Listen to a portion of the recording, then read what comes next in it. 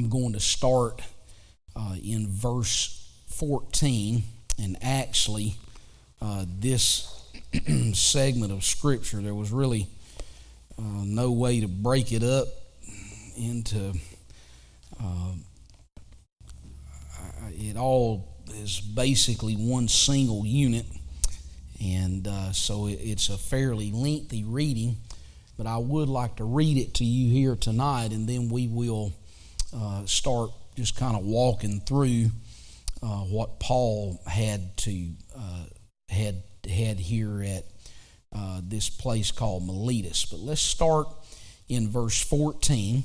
Acts chapter 20 and verse 14. I did fail to mention to you this coming Sunday we're going to be starting back our hyphen and youth and teen classes, and so we will start those back this coming Sunday, and I hope we've got everything going back in the right direction. And so I appreciate Brother Robert. He changed out some light bulbs today over in the old building, and got those squared away, and so we're moving along with that. And I do need a reputable, keyword is reputable, person that knows something about building construction, so we can get that roof over there squared away, so we can get those doors in. And after going through this building program, I wonder if there are any reputable building folks out there. But if you know of one, if you can just let me know, and we'll try to make contact with them. Verse 14, the Bible says, "And when he met with us at Assos, we took him in and came to Mytilene. And we sailed thence and came the next day over against Chios. And the next day we arrived at Samos and tarried at Trogyllium. And the next day we came to Miletus. For Paul had determined to sail by Ephesus because he would not spend the time in Asia, for he hasted, if it were possible for him, to be at Jerusalem the day of Pentecost. And from Miletus he sent to Ephesus and called the elders of the church. And when they were come to him, he said unto them, Ye know from the first day that I came into Asia, after what manner I have been with you at all seasons, serving the Lord with all humility of mind, and with many tears and temptations which befell me by the lying in wait of the Jews. And how I kept back nothing that was profitable unto you, but have showed you and have taught you publicly, and from house to house, testifying both to the Jews and also to the Greeks, repentance toward God and faith toward our Lord Jesus Christ. And now, behold, I go bound in the Spirit unto Jerusalem, not knowing the things that shall befall me there, save that the Holy Ghost witnesseth in every city, saying that bonds and afflictions abide me. But none of these things move me, neither count I my life dear unto myself, so that I might finish my course with joy in the ministry which I have received of the Lord Jesus, to testify the gospel of the grace of God. And now, behold, I know that ye all, among whom I have gone preaching the kingdom of God, shall see my face no more. Wherefore I take you to record this day that I am pure from the blood of all men. For I have not shunned to declare unto you all the counsel of God. Take heed therefore unto yourselves and to all the flock over which the Holy Ghost hath made you overseers, to feed the church of God which he hath purchased with his own blood. For I know this, that after my departing shall grievous wolves enter in among you, not sparing the flock. Also of your own selves shall men arise, speaking perverse things, to draw away disciples after them. Therefore watch and remember that I, by the space of 3 years, I cease not to warn everyone night and day with tears. And now, brethren, I commend you to God and to the word of His grace, which is able to build you up and to give you an inheritance among all them which are sanctified. I have coveted no man's silver or gold or apparel. Yea, ye yourselves know that these hands have ministered unto my necessities and to them that were with me. I have showed you all things, how that so laboring you ought to support the weak, and to remember the words of the Lord Jesus, how He said, it is more blessed to give than to receive. And when He had thus spoken, He kneeled down and prayed with them all.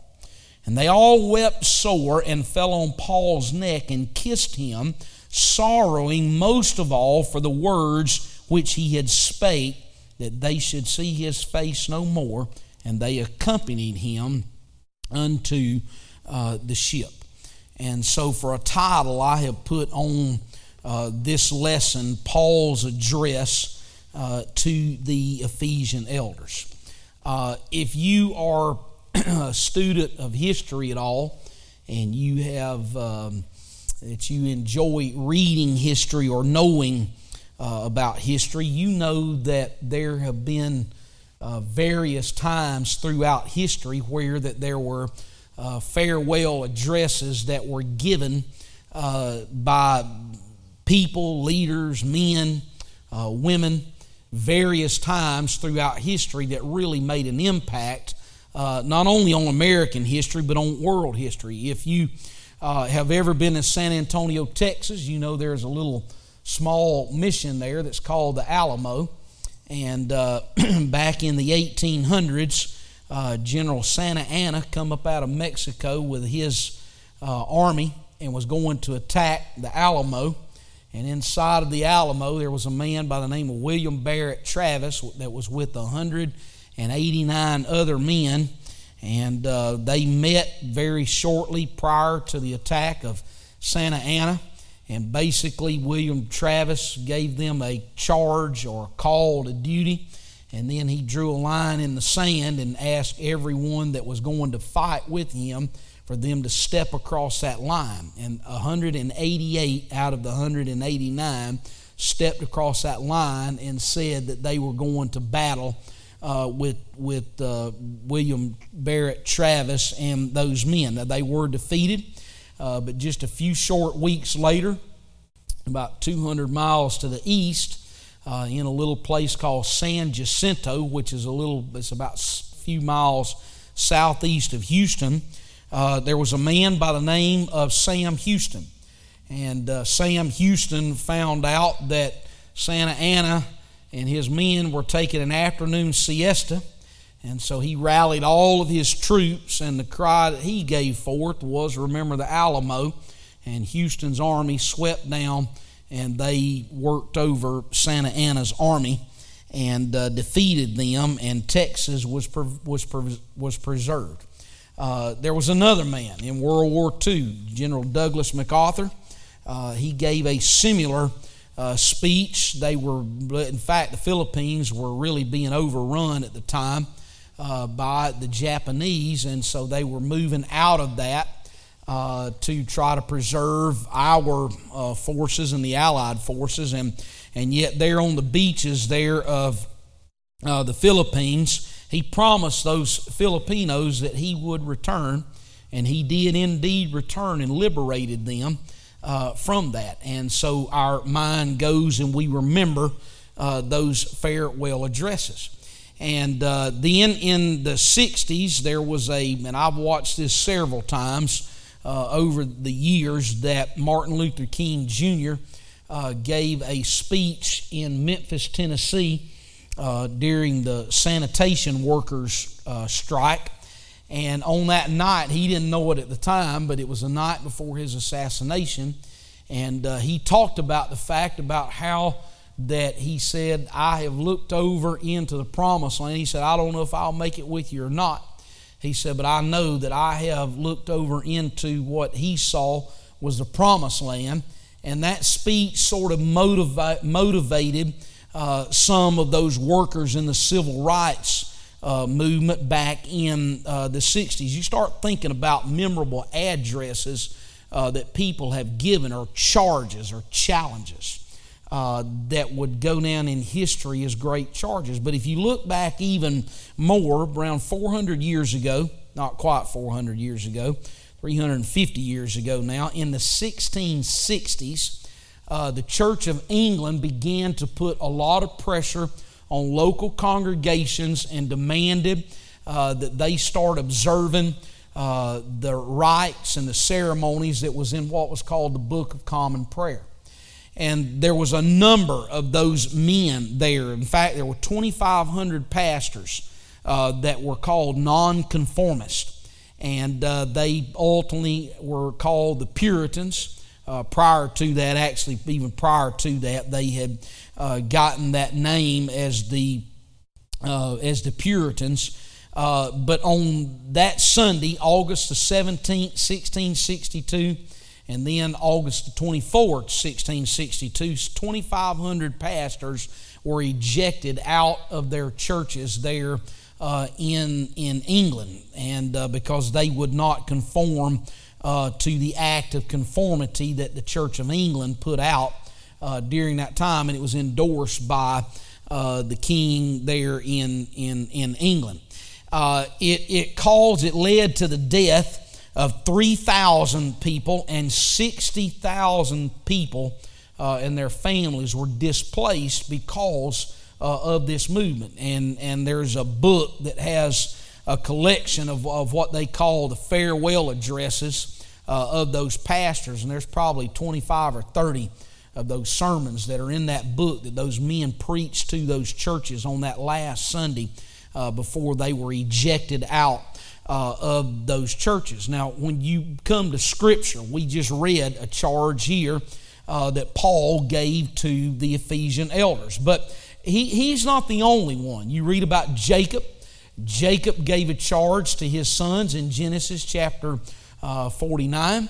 If you want to look at the book of Deuteronomy, you can really look at that. And all of that book basically is I guess you could say, is a farewell message that Moses is leaving to the children of Israel.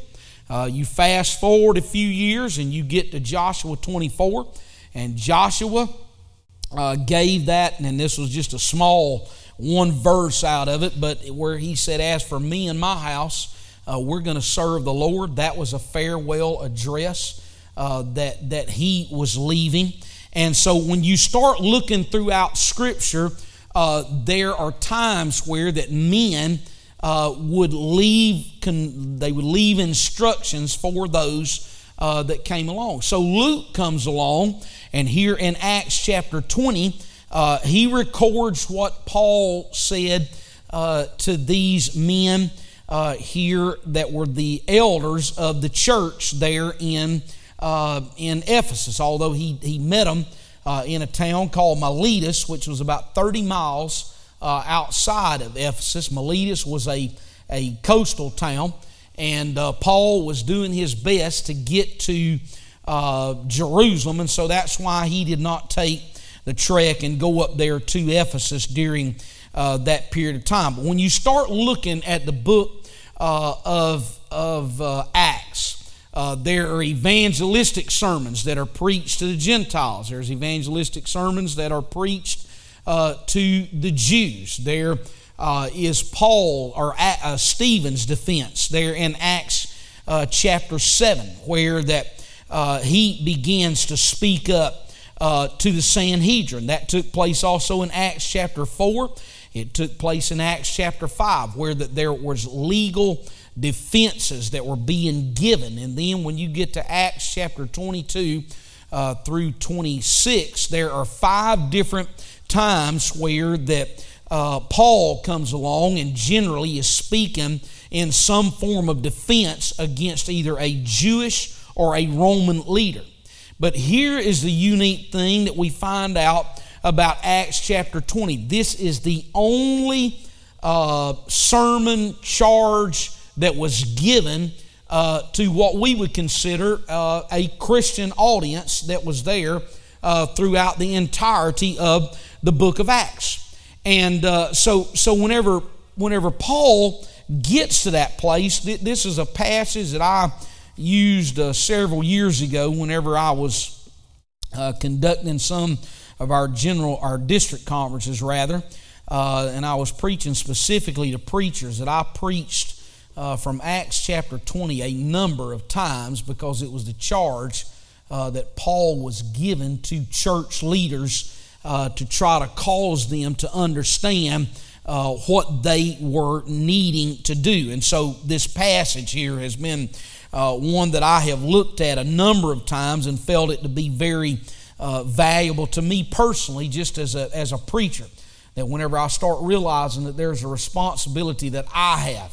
But I would just also say that to you as well, that if you're involved in any kind of teaching ministry whatsoever, then this, what Paul is having to say, is for all of us that are involved in that as well. So when you look at the verses, Acts chapter 20, verses 14 through 16, it's almost like that Luke is writing he's got a travel diary. And I don't know if you know about these or not. If you write with fountain pens or whatever, you know about something called, I think it's called a Midori travel diary or travel log, and basically it's a piece of leather that's way overpriced, and it's just kind of slapped together, and it's just kind of fixed where you can just put these books inside of it. But the appeal of that is that they have tried to say that this is a travel diary or planner that was used back hundreds of years ago. And that was the case here with these men that were sailors. And these men did not have any of the modern conveniences that we have. They had to operate with a compass. They had to operate with their eyes and their ears and their senses. And what they knew was that at this particular time of the year where Paul was traveling, what they would do was the wind would start blowing the very early morning hours, 3:30, 4 o'clock in the morning, the wind would start to pick up. And so these sailors knew that it was important for them to get their vessels out into the water so that it could get the wind and start moving along with that. The wind would blow until the late afternoon, and what they would do is they would find a place to stop over and to travel, because once the wind stopped, it basically would stop, and if they were not at a place where that they were able to put in for dock for the night, then they were just stuck. And so Paul traveled in this way, and you've read about the shipwrecks, and you've read about the things that he mentions in 2 Corinthians chapter 11, where he starts talking about some of the challenges that he went through during his time of ministry to advance the gospel through his missionary travels. And so Paul was doing his best to travel with as much speed as he possibly could. And so he bounces around. There are 4 places that we find, coastal cities, that they record that he stops at. But when he gets to Miletus, he comes along, and the Bible says, and from Miletus he sent to Ephesus and called for the elders of the church. Now when Paul gets there, and he calls for the elders about 30 miles away, really would not have been that much of a challenge for them, because we read in last week's lesson, we talked about the fact about how that Paul walked 20 miles to get from one place, point A to point B, and there was a time where he was alone by himself in that part. But there are 2 specific words that Paul uses here. He uses one of those words in verse 17, where he uses the word elders. Those are elders of the church. And then look down to verse 28. He says, "Take heed therefore unto yourselves and to all the flock over which the Holy Ghost hath made you overseers." And so there is the second word that he uses. And then simply by him using the word there where he compares them to a flock, we understand that there was that matter that Paul was speaking of them being a shepherd. And the word there is used in a way that just helps us to understand that Paul was working in a way to say we're going to use the word elders, overseers, and shepherds to help them to understand. Now, when Paul uses these words, it tells us that there is a crucial designation for all churches, whether they are first century churches or whether they are second century or whether they are 21st century churches. That there are some instructions that Paul is going to come across, especially in having spiritual men in positions of leadership. And they don't come to that spot by default. They should not come to that place by their political connections or by their charisma. They were men that were needed to fill that slot because of the spiritual qualifications that they had in their life. I think it's important for us to realize that spiritual leaders need to fulfill the obligations of what the Word says that we ought to fulfill. Turn over with me for a moment to 1 Timothy chapter 3, and let's look at what Paul says to Timothy in 1 Timothy chapter 3, beginning in verse 1. These are designations of spiritual leaders. He says, this is a true saying, if a man desire the office of a bishop, he desireth a good work. A bishop then must be blameless, the husband of one wife, vigilant, sober, of good behavior, given to hospitality, apt to teach, not given to wine, no striker, not greedy of filthy lucre, but patient, not a brawler, not covetous, one that ruleth his own house, having his children in subjection with all gravity. For if a man know not how to rule his own house, how shall he take care of the church of God? Not a novice, lest being lifted up with pride, he fall into the condemnation of the devil. Moreover, he must have a good report of them which are without, lest he fall into reproach and the snare of the devil. And then Paul goes on and begins to describe the leadership qualities of deacons. I want you to turn over a few pages, and I want you to look with me to 1 Peter chapter 5. 1 Peter chapter 5, and here is what Peter writes. Peter is going to give us some examples or some areas where that there are spiritual leadership qualities to have. He says it like this, chapter 5, verse 1, the elders which are among you I exhort, whom am also an elder and a witness of the sufferings of Christ, and also a partaker of the glory that shall be revealed. Feed the flock of God which is among you, taking the oversight thereof, not by constraint or pressure, but willingly, and not for filthy lucre or money, but of a ready mind, neither as being lords over God's heritage, but being in examples to the flock. And when the chief shepherd shall appear, ye shall receive a crown of glory that fadeth not away. And then he goes on and continues about how the younger are to submit themselves to the elders. And so Paul speaks about that matter of the leaders in a church having spiritual qualities that needs to be present in their lives. Now, again, I want to just reinforce this point to you that there are things that we see in the Word of God that I know that we are apostolic. We believe in a work of the Spirit. But there are qualities that you will gain in your life that they will not come to you immediately. They're not going to come to you because somebody laid hands on you. They're not going to necessarily come to you because you were involved in a red-hot prayer meeting.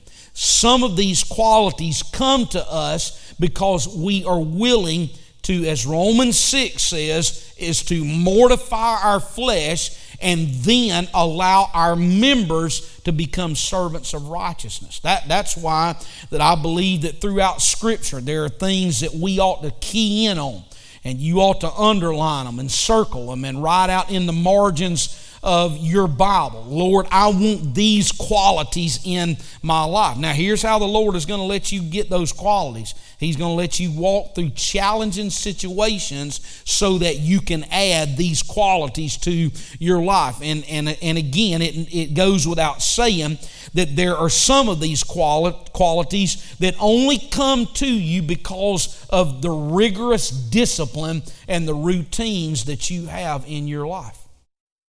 And if you want to know who somebody is, if you want to know their identity, spend about 30 minutes with them and get them talking. And if you get them talking to you, it does not take very long for you to figure out who that person is and what that person is about. Because Jesus said it like this, that out of the abundance of the heart, the mouth speaks. So if you are around somebody and they begin to talk, what are you doing? You're getting insight into their heart. And yet we live in a day, I believe we're moving toward the end of our dispensational age, and there is a spirit of the age. And what is that spirit of this age? 2 Corinthians chapter 4 and verse 4. The God of this world hath blinded their minds. And then in Ephesians chapter 2, Paul mentions to the church there at Ephesus, there are other spirits of the age that moves. Look there, Ephesians chapter 2 and verse 2, where in time past ye walked according to the course of this world, according to the prince of the power of the air, the spirit that now worketh in the children of disobedience. So there is a spirit of the age that moves against this whole concept and idea of there being elders and overseers and shepherds in a church. And it is important that we be very careful to understand that our flesh hates authority. Now, I realize that there are some kinds of authority that has been abused, and there is authority that has been used with a heavy-handed manner, and yet whenever we look at God's plan, there is a matter of spiritual leadership that He desires to have inside of His church.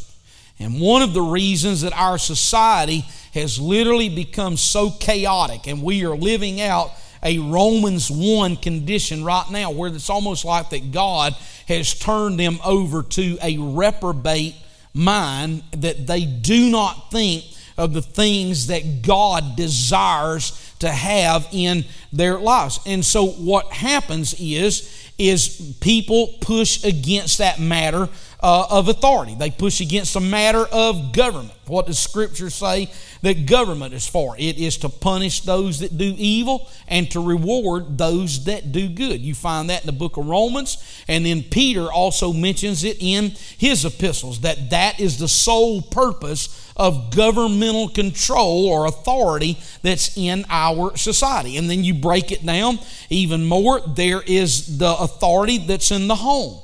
And that authority, first of all, is to the Lord Jesus Christ.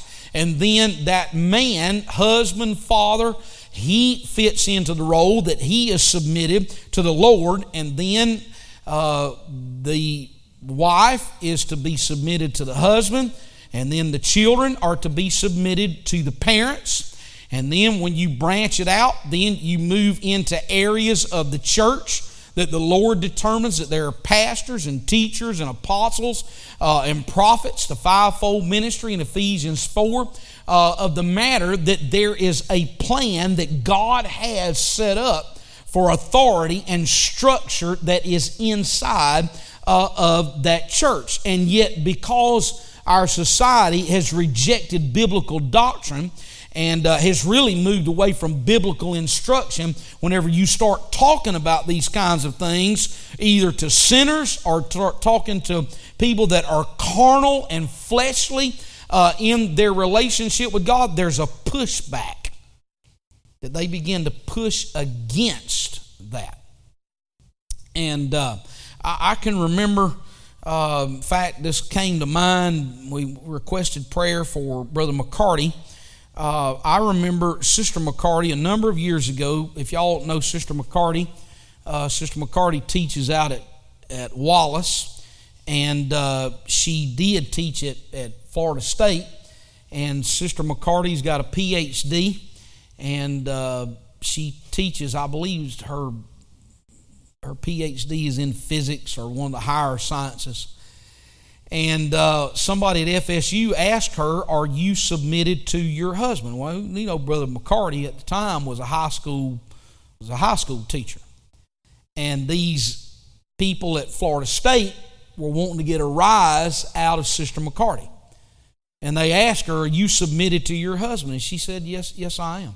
And they all thought that was the funniest thing in the world, that a lady that had a PhD was willing to submit herself to her husband.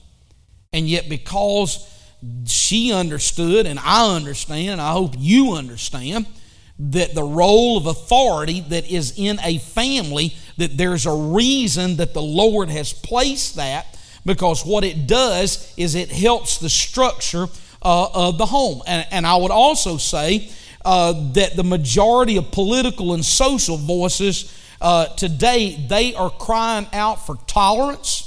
And yet whenever a Christian gets up and begins to say, this is what the Scripture has to say, then they immediately push back and say that you are being intolerant. You can't have it both ways. If you want tolerance for me to see your point of view, then certainly whenever I start speaking from the parameters of Scripture, then you can't shout me down or mock me or scorn me because of this part that we say this is the Word of God. Now, again, why is it that we're seeing this part in our society? Because if you believe that this word, this Scripture, is God-breathed, which is what Paul says in 2 Timothy chapter 3, all Scripture, verse 16, all Scripture is given by inspiration of God and is profitable for doctrine, for reproof, for correction, for instruction in righteousness, that the man of God may be perfect, thoroughly furnished unto all good works. Why do they hate what the Bible has to say? It's because this is God-breathed. This is the Word of God. That's why you're seeing such a pushback that's coming against our society. And so when Paul calls for the elders there in verse 17, a word that he uses there is presbyterios. That has the meaning of an elder leader, of a Christian leader, of an older man, of a forefather, or a Christian elder. Now here's where it's going to get turbulent, so hang on. I would just say this. We call ourselves apostolic. And whenever we say that we're apostolic, immediately what comes into mind is this. We think about the operation of the gifts of the Spirit. We think about the manner of holiness.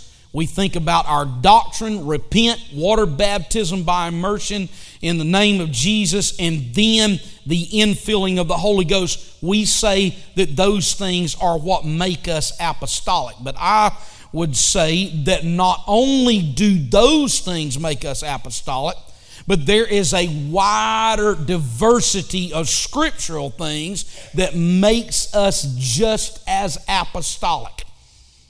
And I want to just say this. We cannot pick and choose what the Word of God has to say. We have to take it in its proper context, and we have to take it in its proper setting and say we're going to follow through in these things, even if it means it makes us uncomfortable. So I'm fixing to make us very uncomfortable here, because this word, elders, presbyterios, appears 67 times in the Bible, and only one time does it make reference as an older woman. And that's in 1 Timothy chapter 5 and verse 2. So let's turn over and let's look and see what Paul writes to Timothy in 1 Timothy chapter 5 and verse 2. 1 Timothy chapter 5 and verse 2, Paul comes along. He says, the elder women as mothers, the younger as sisters with all purity. So he begins to speak to that. And he goes on, he even writes in to Titus about what those matters are that he is for older women to adhere to. So here is what I want to say to you here tonight, that whenever we look at what Scripture has to say, we have to take it as it comes out. Now, I know in everybody's mind, people come out and say, well, what about this woman that I know was a preacher, and this woman that was a pastor, and this woman was etc., and so forth. Here's what we have to do. You have to get your subjective emotions out of the way and say that if this comes to a point as revelation, then Scripture is ultimately the guiding force.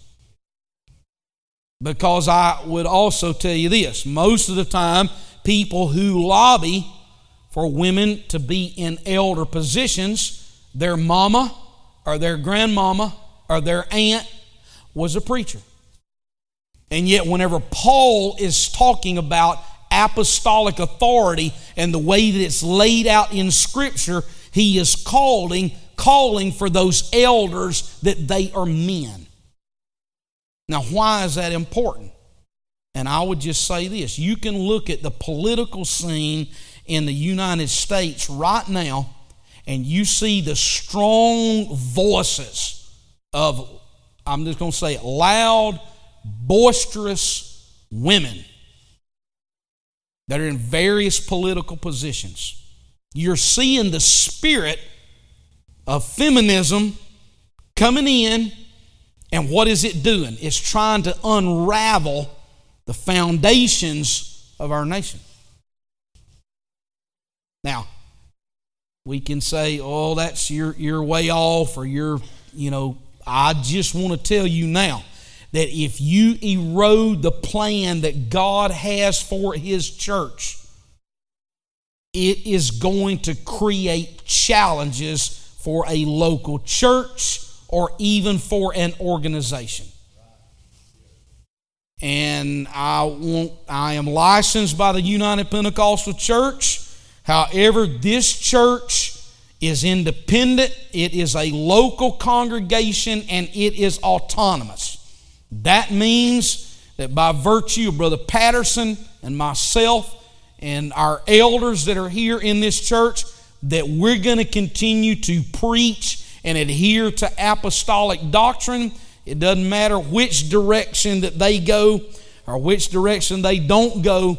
We are going to continue to stay on the same course that we've been on for 53 years. And I'm going to keep doing everything I'm doing to serve my time and try to influence young men and young leaders in our church. That's not to say that women do not have a role in a local church.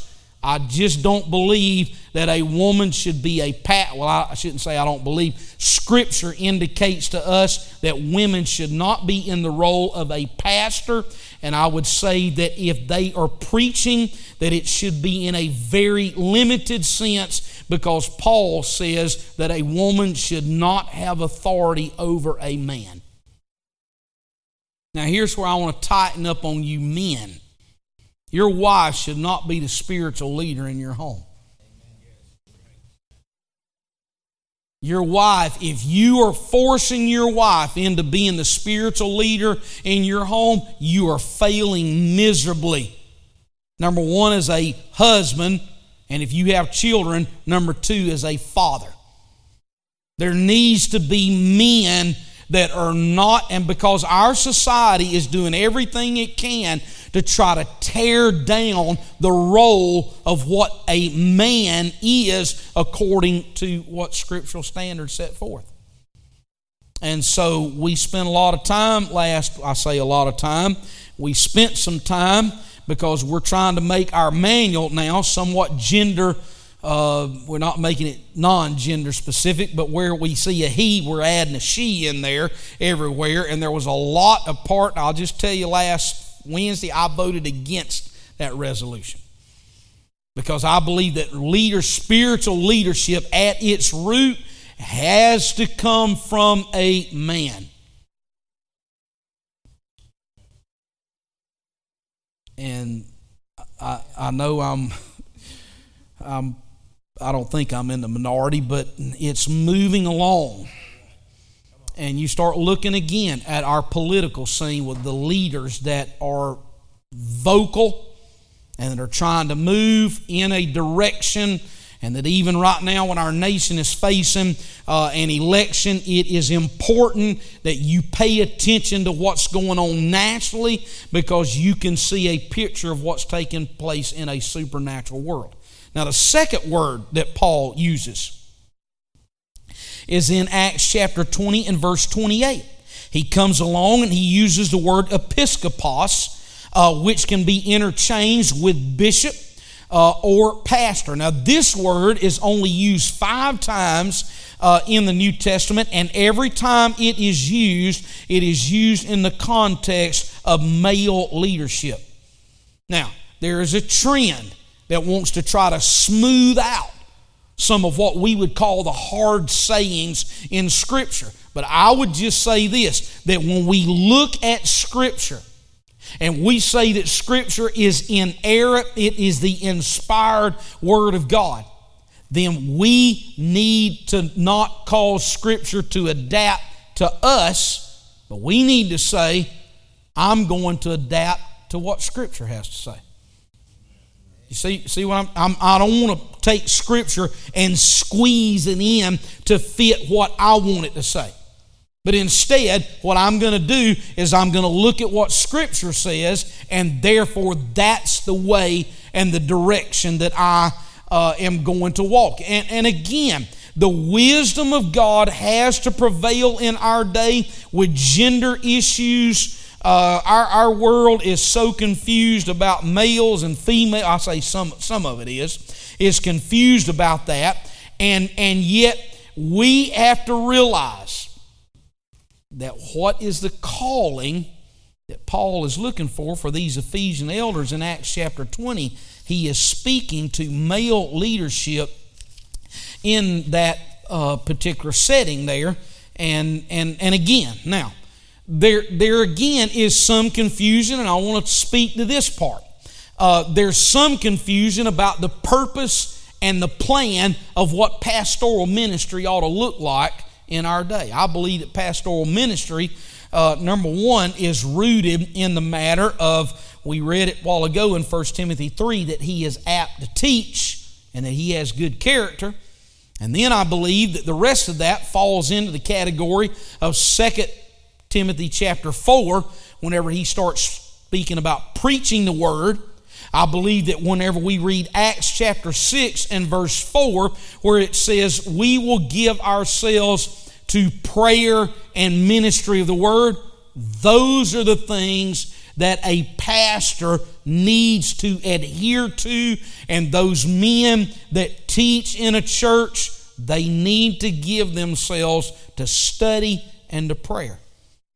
Now, some people feel like that a pastor ought to be a social worker, a counselor, a psychotherapist, an administrator, and yet I want to reemphasize over and over again that whenever Paul is speaking to these elders, and we'll break it open even more our next time out, which will be in November, but we'll lay it out even more, that when we look at the role of a pastor, it's in Acts chapter 20, verse 28, take heed to yourself, feed the church of God.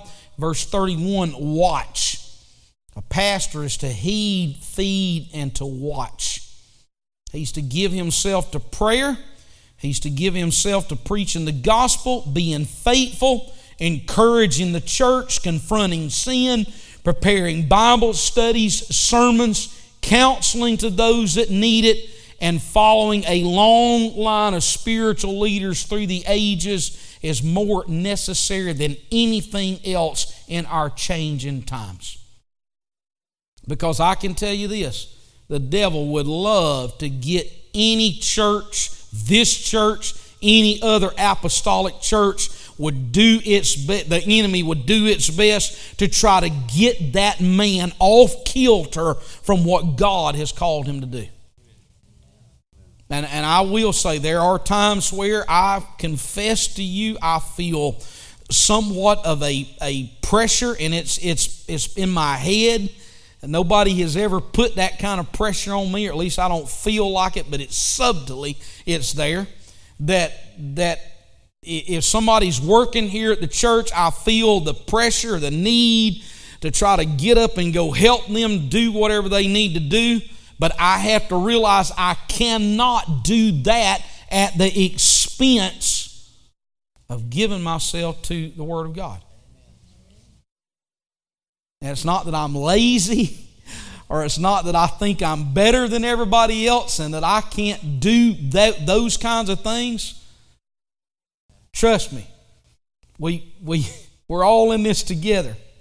And I put a lot of pressure on myself not to preach you reruns. And I know that some of y'all think that I just cough up sermons and they just come out. But I'll tell you what, I've never had a baby. But there's been a time or two I thought that trying to get a sermon was about like trying to have a baby. And it's just hard work. And yet that's what our calling is to do, is to dig into the Word of God and to have fresh revelation that comes to you. Because what happens, and I've watched it here so many times, that I have preached things and I have seen people come in and burdened down and challenged. And the next thing you know, you get up and start preaching the Word. And it has nothing to do with me whatsoever. That's why a preacher that thinks that he's the greatest preacher in the world, he needs counseling. Okay? Because all he is a pipe. He's just a pipe that the Word of God is coming through to be able to serve those people in that congregation. And again, two Sunday nights ago, whenever I was preaching about the return of the Lord coming back, again, when I'm preaching about the Lord coming back, I watched it. I watched you while I was preaching it. That it was almost like I was a spiritual motivational speaker. Because whenever I started talking about what Paul says in 1 Thessalonians 4, comfort one another with these words. Don't be afraid of the rapture. Don't be afraid that the Lord is going to return and come back. There ought to be that part that we're comforted in knowing that the Lord is going to return. And when you start working with the Word, you see what it does to a church.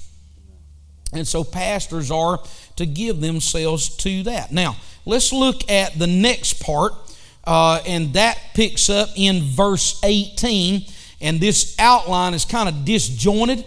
And the reason that it is because whenever we look at what Paul's challenge is to the Ephesian elders, he comes at it from three different angles. He's looking from the past, and then he speaks to the present, and then he speaks to the future. Now, I won't get through with all of the past here in the next 10 minutes, so we'll just work as hard as we can until 8:30.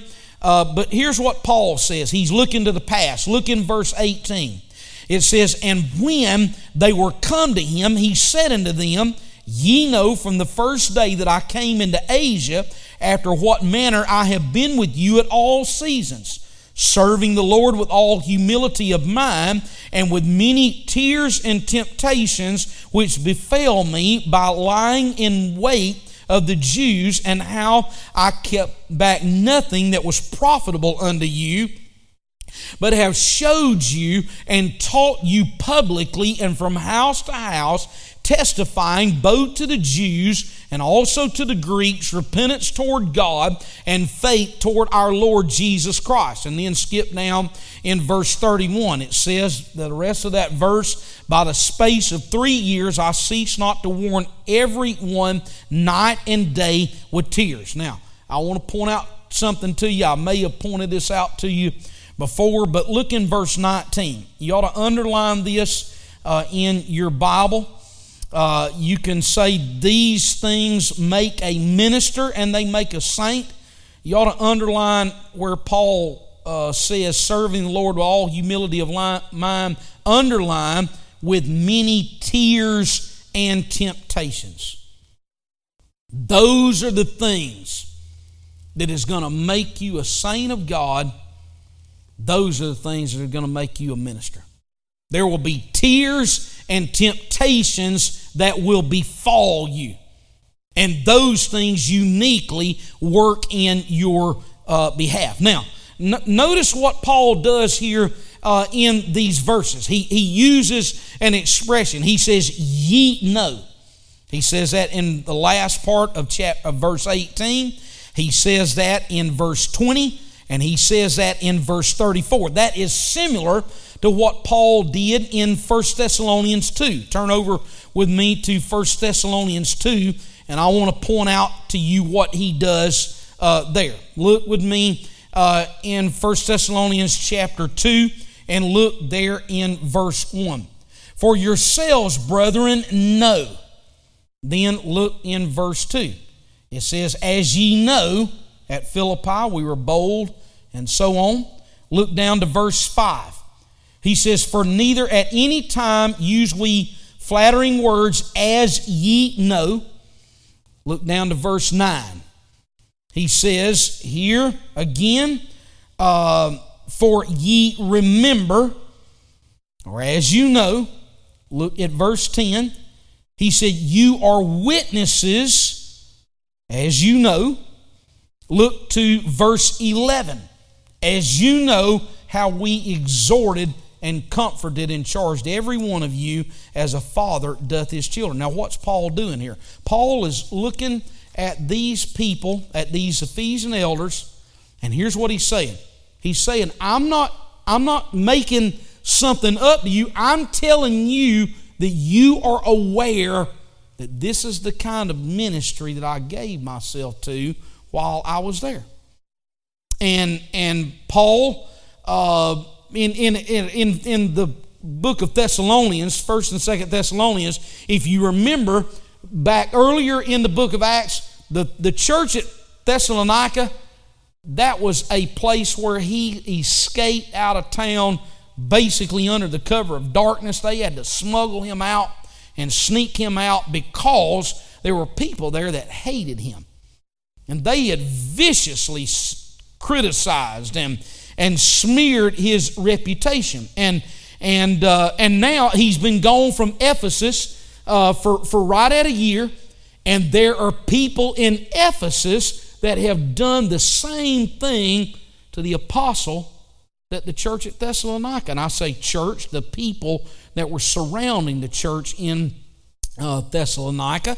And he drives it home. He says, you know, at all seasons, serving all humility, I kept back nothing. There were tears and there were temptations. And what he's doing is he's speaking to these elders.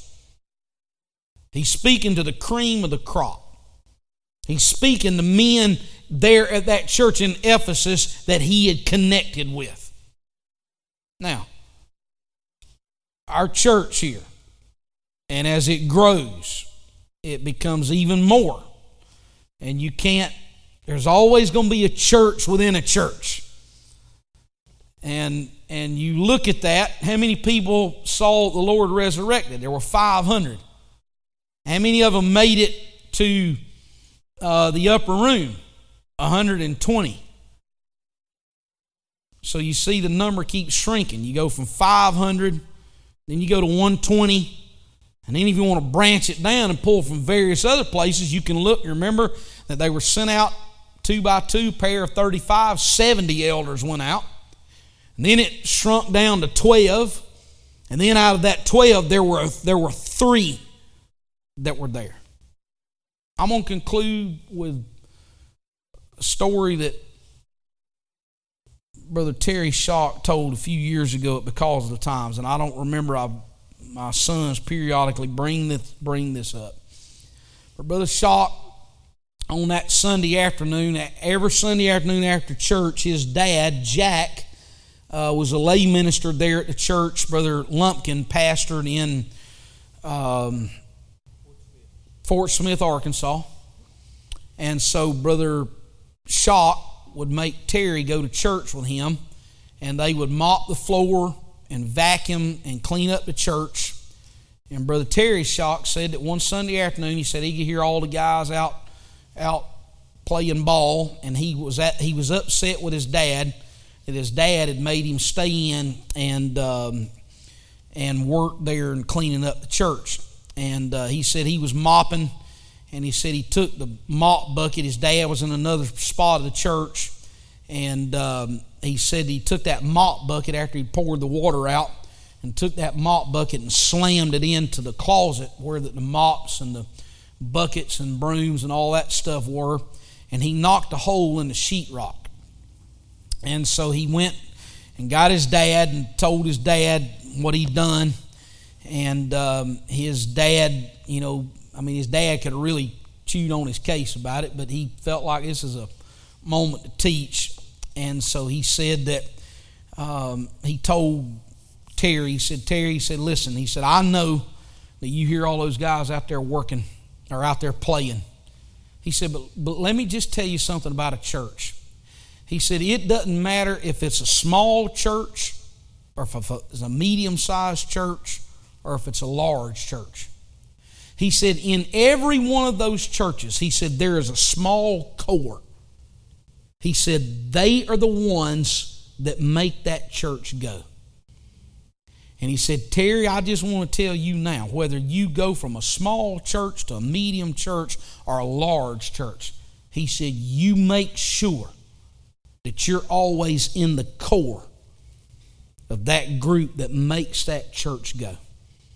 He said, you be involved as a prayer warrior. He said, you be involved as a witness. You be involved in giving. You be involved in that church. Because he said, if you are in that small handful that makes that church go, he said, I'm telling you, he said, the Lord is going to provide great blessing to your life. Now, I'll tell you, Brother Terry Shock has lived long enough. Of course, they went and told Brother Lumpkin what he had done, and of course, they got the sheetrock patched up, but he said that was a very powerful story in his life. But here's the part now. Brother Shock, when he was telling that, he's lived long enough. I've lived long enough. And I could point out some of y'all here tonight, y'all have lived long enough that you can say that that is indeed a true thing. Yes. That you make sure it don't matter what's going on in the church. Sometimes you have to turn a blind eye to some of the things that's taking place. You make sure you're in that core. And you're in that place where that the Lord can use you to help that church to go forward. And again, we'll finish up Paul's challenge to the Ephesian elders. Brother Patterson's going to be teaching in the month of October, but I'll finish that up in the month of November. But let's stand here tonight. I pray that some of the things that I've said, I know I've kind of gone through some, I don't know about bumpy water for us, but some of the things that I said about the qualifications for ministry right now, our world is doing its best to tear down the authority structures that the Lord has set up, and it's important for us to say we're gonna adhere to Scripture, and we're gonna conform ourselves to what the Word of the Lord has to say. But despite that, I would also say I pray that tonight that the Lord has spoke to you and inspired you, and there's something in your heart that's been quickened. That you say, you know what, the Lord wants to work and use my life and to help me here in this local church. Let's pray about that here as we dismiss. Lord, I'm thankful for your word. I'm thankful for your goodness. And I know, Lord, that whenever we look, God, at your word, that your word speaks clearly. This is not a small business. Lord, this is not a political organization. It's not, Lord, a humanitarian organization, nor is it a hospital. God, this is the church. And I know, Lord, that you set up boundaries and parameters. And I pray, Lord, tonight that all of us, Lord, would aspire to those things, God, that you called us to. Help us, Lord, to look, God, to Paul's instructions and to know, Lord, that these words were given to us, Lord, by the inspiration of the Holy Ghost. I pray, Lord, tonight, God, as we go, that, Lord, that you would put a hand of protection about us. God, I ask you, Lord, to meet needs in our families. Meet every physical and financial and spiritual need, Lord, that this church has. And keep us, Lord, until we come again, Lord, to worship you. In Jesus' name we pray. Amen. Amen. The Lord bless you.